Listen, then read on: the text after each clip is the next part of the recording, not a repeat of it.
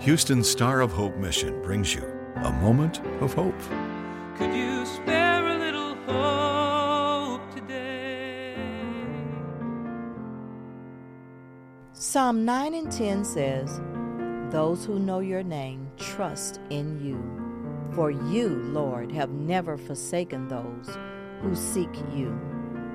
Are you seeking the Lord today? You may ask, how do I seek Him?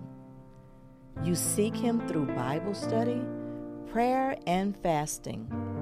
When you do these things with your whole heart, God sees your heart and will always come to your rescue. Are you familiar with the names of God? This scripture says those who know His name trust in Him. Some know Him as Jehovah Jireh, who is the God that provides. He is Jehovah Rapha, the God that heals.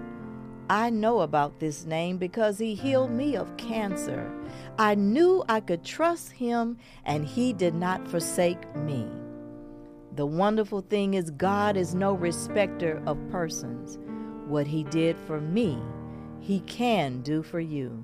Just trust Him. This is Geneva Devon.